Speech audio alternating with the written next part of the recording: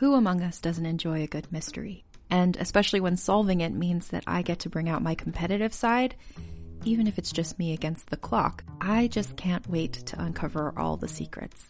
So June's Journey is a game that is completely up my alley, and I think you'll love it too. In June's Journey, a hidden object mystery game, you play as June Parker, who's on a quest to solve her sister's murder and uncover her family's many secrets. Each chapter brings you deeper into the story, and it's set in the Roaring '20s, so beyond uncovering clues, you get to experience the glitz and glamour of the time. June's Journey is definitely not a game I play mindlessly, which I love because I get genuinely invested, and a lot of it is a race against time, so there's a little fun added pressure of trying to find the clues as quickly as you can in each scene. There are also tons of ways to customize the island that you're on, learn more about the characters, and then new chapters are added weekly, so you really can't run out of things to explore. So if you think you're up to solve this case, download June's Journey for free today on iOS or Android, or play on PC through Facebook Games. June needs your help, detective. Does Monday at the office feel like a storm? Not with Microsoft Copilot. That feeling when Copilot gets everyone up to speed instantly? It's sunny again. When Copilot simplifies complex data so your teams can act, that sun's shining on a beach. And when Copilot uncovers hidden insights, you're on that beach with your people, and you find buried treasure. That's Microsoft Copilot. Learn more at Microsoft.com/AI for all.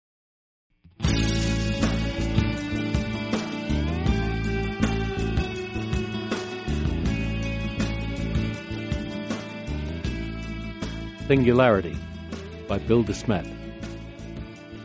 Copyright 2004 by William H. DeSmet. All rights reserved. Chapter 23. Armageddon. Vordelok fed. Vordelok would always feed. An entity defined solely by its ravenous hunger, Vordelok hurtled along its subterranean trajectory, and it fed. But there was so little to feed upon. Vordelok's capture cross-section was only marginally wider than the diameter of an atomic nucleus. At subatomic scales, the solid matter of the mantle through which Vordelok traveled was mostly empty space. Individual atoms were few and far between, and what few it consumed were as nothing compared to its mountainous mass. They could do little to assuage its insatiable appetite. Only when it had spiraled into the very center of the earth, where the atoms of the molten interior were densely packed, could it begin to feed in earnest. Yet, for a time, the dynamics of its own motion forestalled that inevitable outcome. Although Vordelok swallowed only a few atoms in its headlong plunge through the earth, its passage influenced many more. Its immense local gravitational field reached out to draw in mass from the immediate vicinity all along its path, to collide in its wake. The resulting shock front at its stern yielded Zeldovich-Salpeter acceleration, a tiny push that, for a time at least, could counter the even tinier pulls of gravity and drag. Powered by its own self-made thrusters, Vordelok would remain in a semi-stable orbit. For a time. For a time now well into its 10th decade, Vordelok's augmented trajectory would keep it within capture range.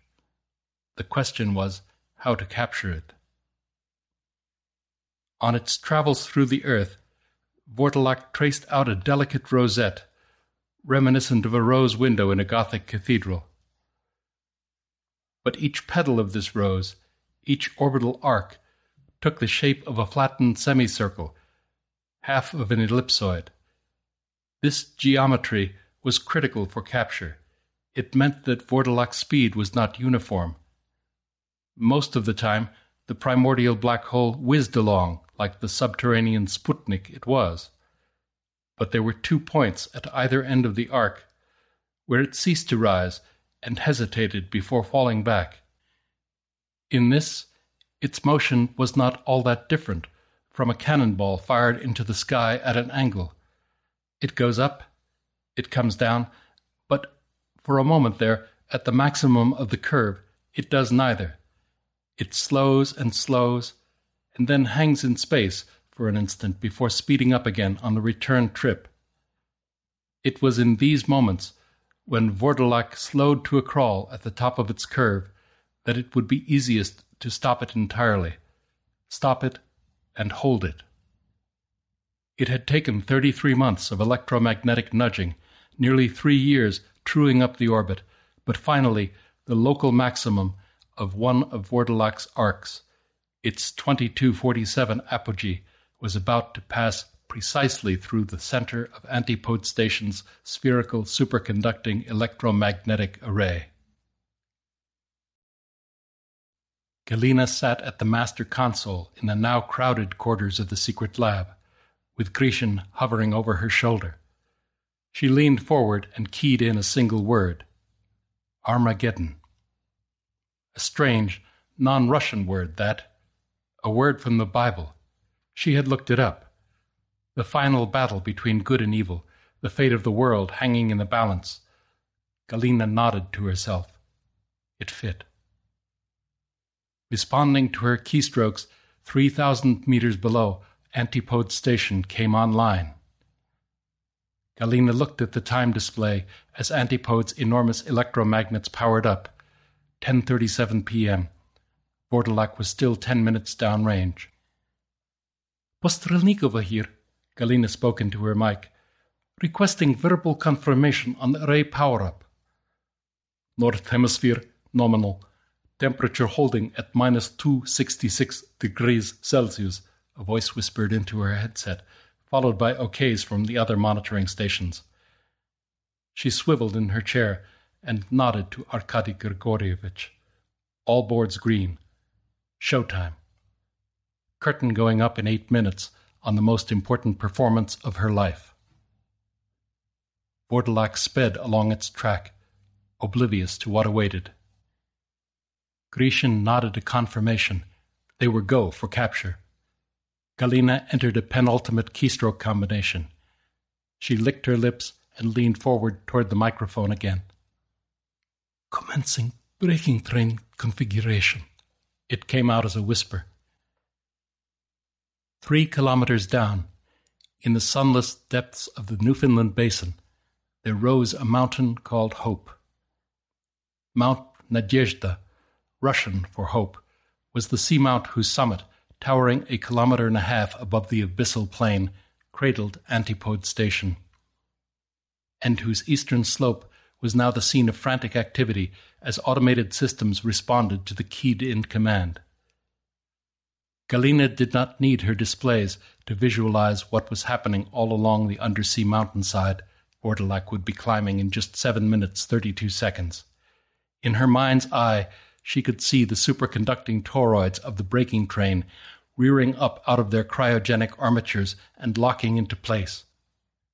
Now a strand of interlaced rings adorned Nadezhda's shoulder, descending in a gentle curve from her mile-high crown to her foot. Nor did the annular chain end at the seafloor. From there it entered the shaft, a borehole twice as deep as the mountain was high. 1,000 supercooled, metal-jacketed donuts, widely spaced at first, but bunched closer and closer together as they neared the summit, were now aligning precisely along the final 5 kilometers of Vordelak's upward track. Timing was critical. For safety's sake, the superconducting toroids had to be cooled well below the near-zero ambient temperature. Before long, seawater would begin to freeze on the now exposed rings. The accreting ice could do damage. Worse, as it expanded, it could warp individual braking rings out of alignment. The solution was to limit the exposure of the active elements as much as possible, limit it to the final 7 minutes before capture. But that tight a time margin could create problems of its own.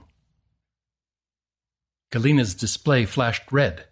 A 20 toroid section in the middle of the braking train was not responding to the reconfiguration command. The assembly as a whole was 100% over-engineered.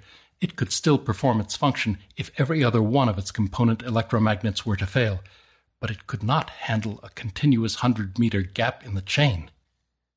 6 minutes till the onset of the deceleration run, but only 4 before she must initiate a scram, or the links in the chain would not have time to withdraw out of Vordelak's way. They would be destroyed, and to no purpose.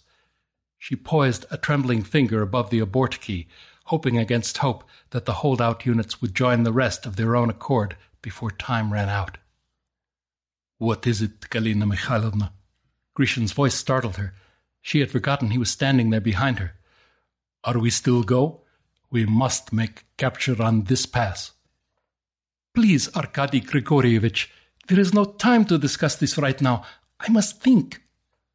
Under other circumstances, she would have been shocked to hear anyone, much less herself, address the head of Grecian Enterprises International in such peremptory tones. As it was, she scarcely paid heed to what she had said, or to his reaction. Her mind was racing frantically, like a squirrel in a cage. Must focus. Suddenly, for no apparent reason, she found herself thinking back to the banquet the previous evening. Back to something John had said there. Some joke. What was it? Ah, yes. His so-called first, or was it second, law of data processing. When in doubt, reboot. Nothing to lose. Try it. She keyed in the reset command and hit send. Barely time enough left for this to work, if it worked.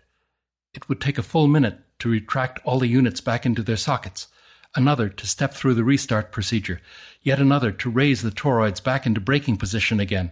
3 minutes cycle time in all. 3 minutes before she would know if the recalcitrant links in her chain would move into alignment with the rest. Please, let it work. Silence stole over the lab. All eyes locked on the countdown displays, watching the seconds tick down to the scram point. The 3-minute mark approached. Passed. Nothing. Still nothing. "Green! I read green!" One of the techs, Voshanova, screamed it out from down the row of workstations.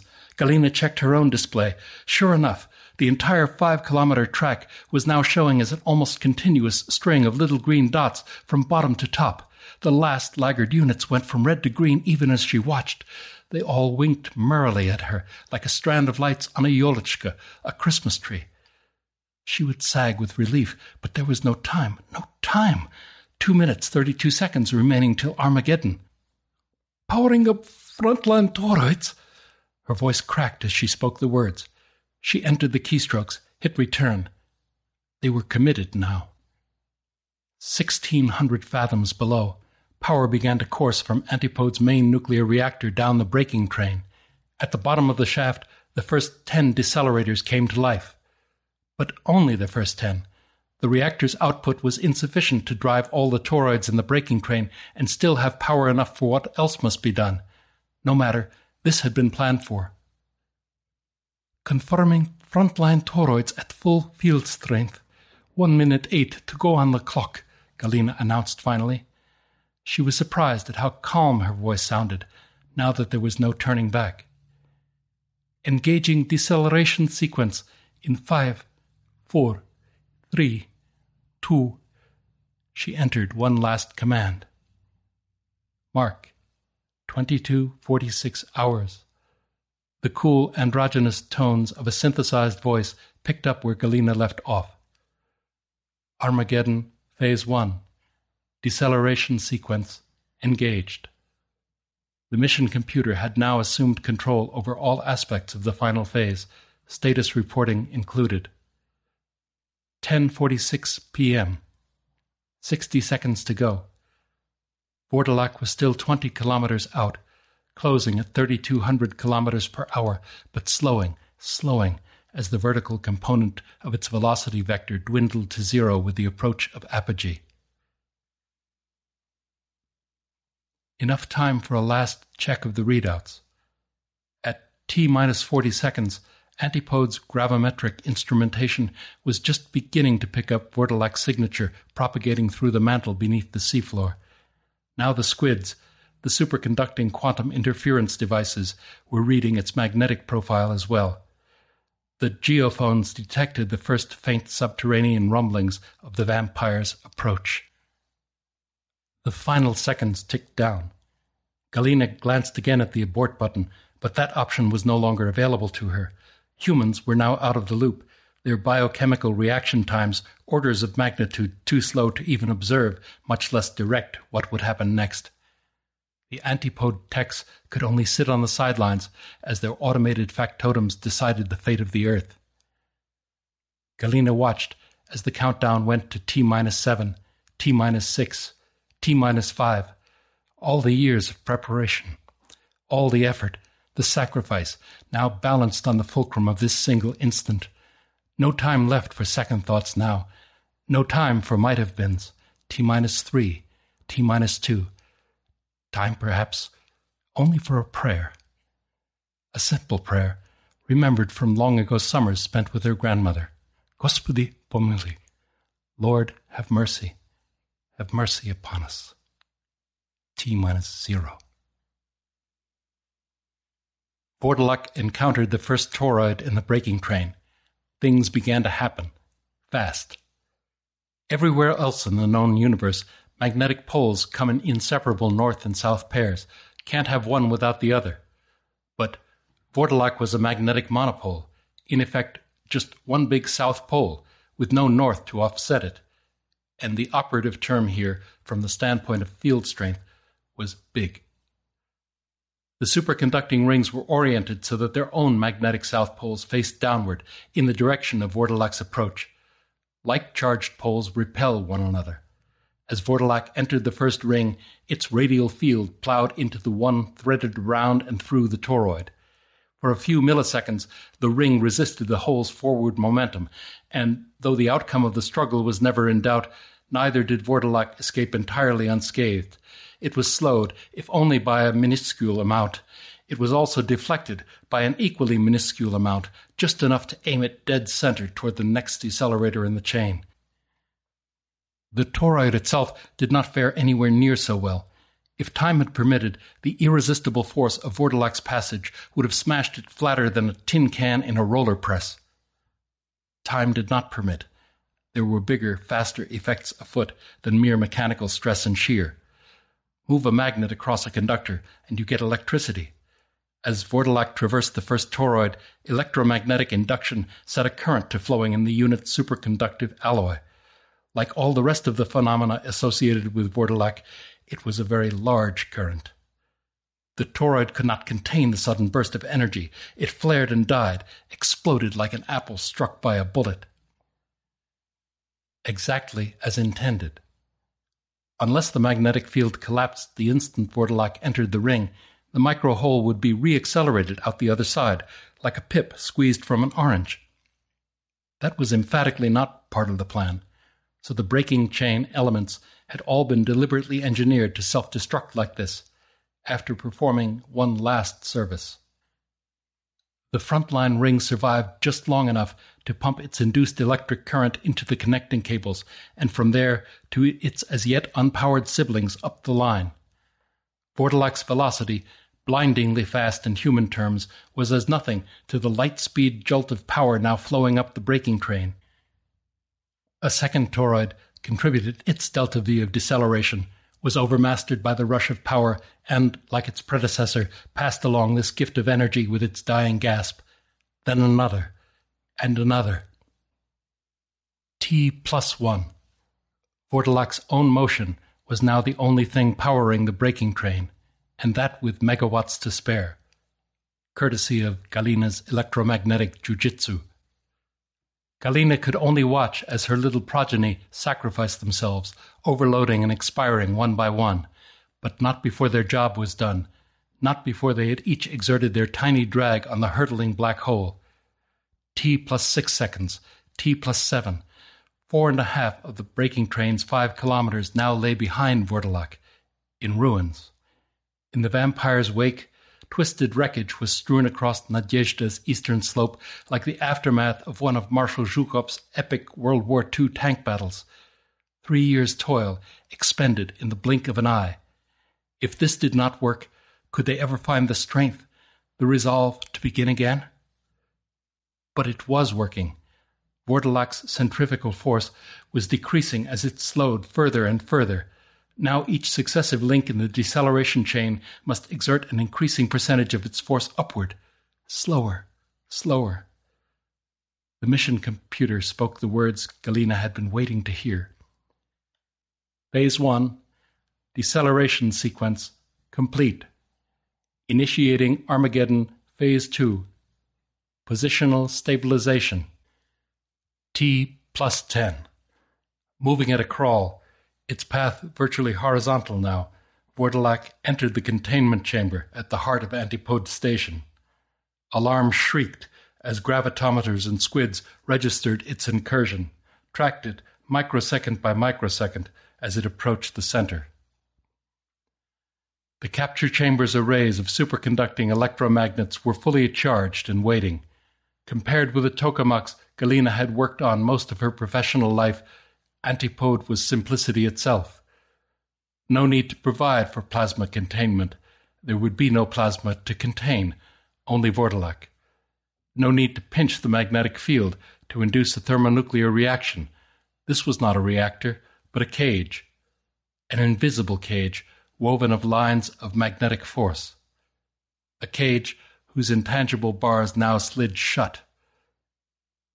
As Vordelak crossed the center of the capture chamber, the giant electromagnets in its ceiling and floor slammed all their available energy into the primordial black hole. The repulsor array pushed against its gargantuan weight from below. The tractor hemisphere pulled on it from above. Secondary installations on the walls fore and aft countered the hole's residual forward momentum. Vordelak bobbled on the lip of the field like a basketball in a rim shot and ground to a halt. Now the geophones took center stage, registering a truly awesome seismic shear as Mount Nadezhda shifted and settled under the burden of Vordelak's weight. Seismometers around the world would jump before the hour was up. The American anti-submarine hydrophone network would register the shock within minutes.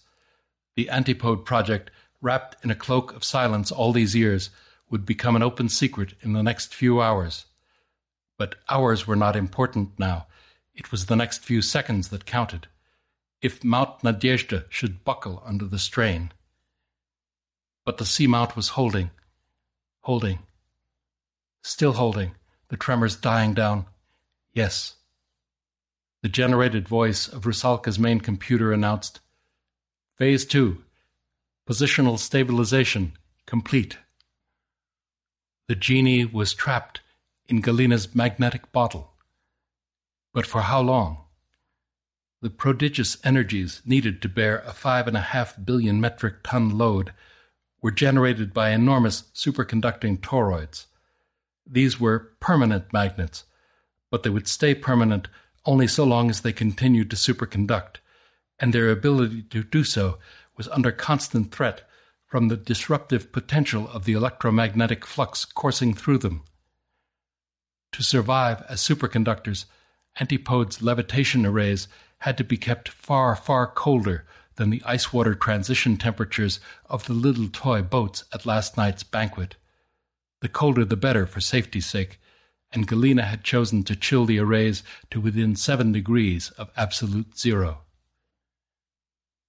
But maintaining such a deep freeze against the massive heat leak of the containment operation ate power at an ungodly rate. The real-time output of Antipode's nuclear reactor couldn't satisfy the demand alone, and in 45 seconds, plus or minus 5, the stored power would be exhausted. The superconductors would begin to heat up. Their magnetic levitation fields would fail. Unsupported, Vordelak would fall. But not into its previous orbit. If it broke free again, after having been halted in its path, it would fall nearly straight down, grazing the very center of the Earth. That must not happen. The same highly conductive nickel-iron core that gave rise to Earth's magnetic field would resist Vordelak's passage, inducing orbital aberrations. The new trajectory would differ radically from the one they had spent years studying and shaping. They might not be able to find the vampire again, and in the meantime they would have accelerated the timetable for the doom they had hoped to avert. No, they could not let go of this tiger they had by the tail. There would be no second chance. The mission computer spoke again, a note of what sounded like exhilaration in its synthesized tones. 30 seconds to Armageddon Phase 3. Power stabilization. Initiating fuel feed. At 6 equidistant points around the circumference of the containment chamber, precision-machined nozzles dilated minutely. Hair-thin pressurized jets of de-aerated distilled water rushed in and converged on the captive object. Or tried to. Like all submicroscopic black holes, Vordelak was hot. Bekenstein-Hawking radiation heated it into the billions of degrees. But that was at its microscopically small surface. Further out, say, a meter or so, the temperature dropped to a comfortable few thousand degrees Celsius, not much hotter than your average blast furnace. Still hot enough, though, to vaporize the inrushing water and blast the superheated plasma back out again toward the walls of its cage, toward the ring of superconducting MHD generators standing ready to turn Vordelak's heat energy into electricity via electromagnetic induction. A brute force, inefficient approach, and so what? The thermal energy was free and virtually inexhaustible, courtesy of Vordelak. The superconducting magnets would, to all intents and purposes, last forever. There were no moving parts to wear out, and the power output was phenomenal. Plug that output back into Antipode's main cryostats, and voila, enough constant, real-time energy to maintain superconducting containment temperature indefinitely.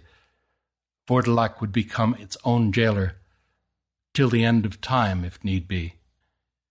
That was the theory, anyway.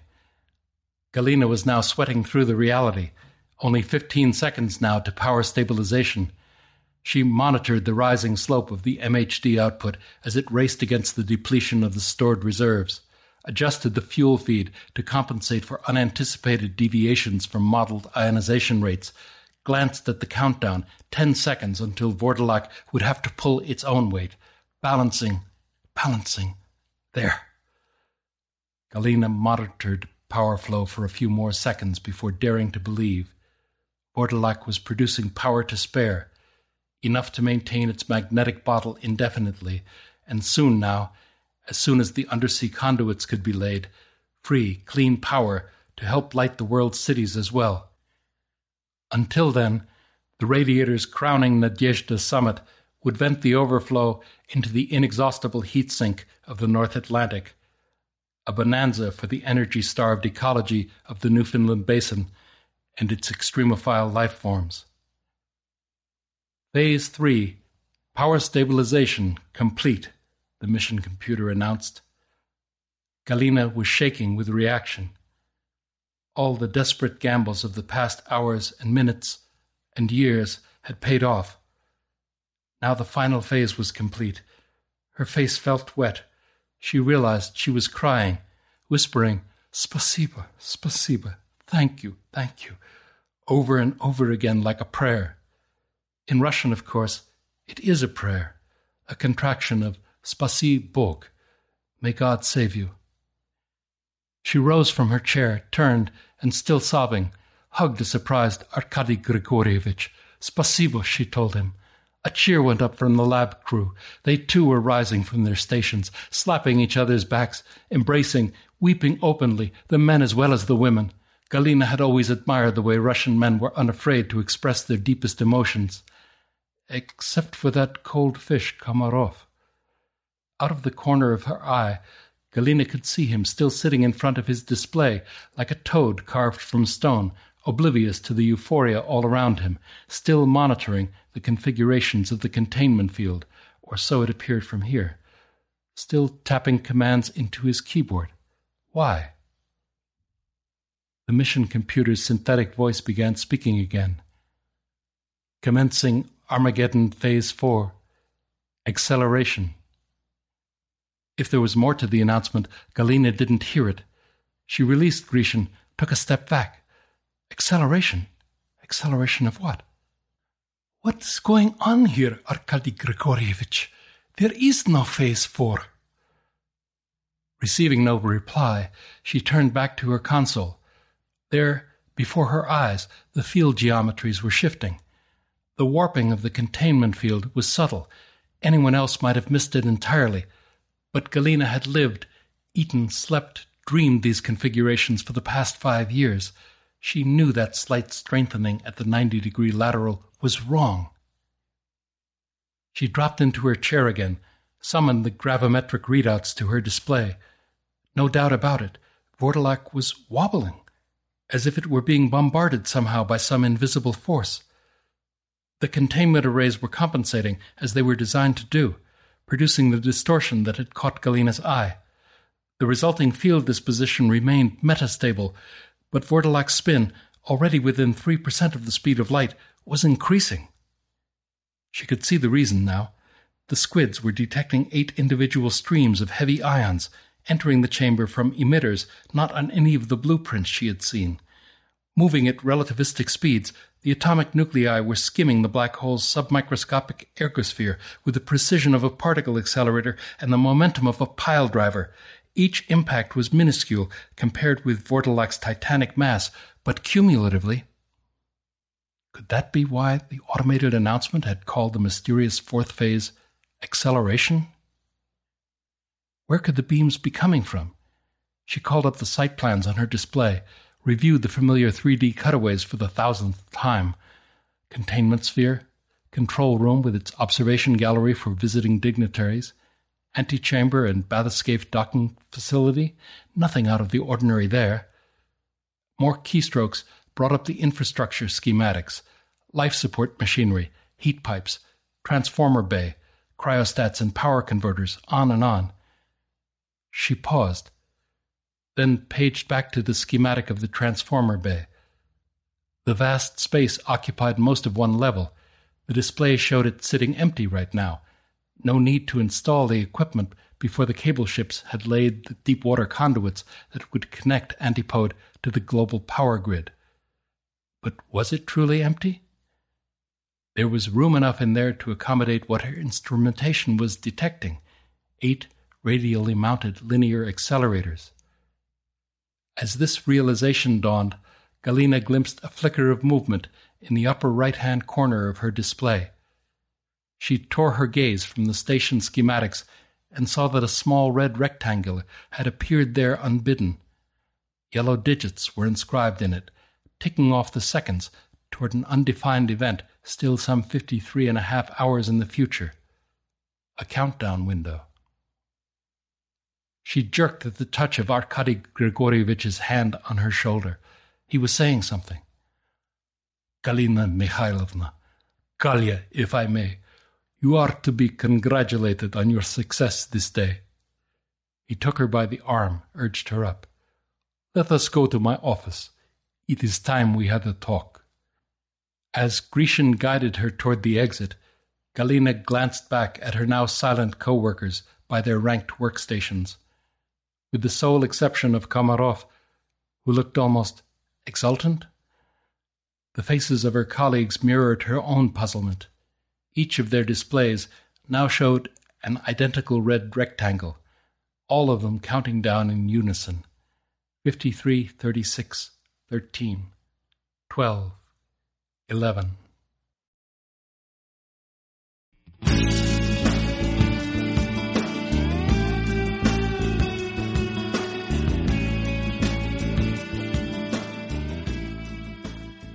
You've been listening to Singularity by Bill DeSmet.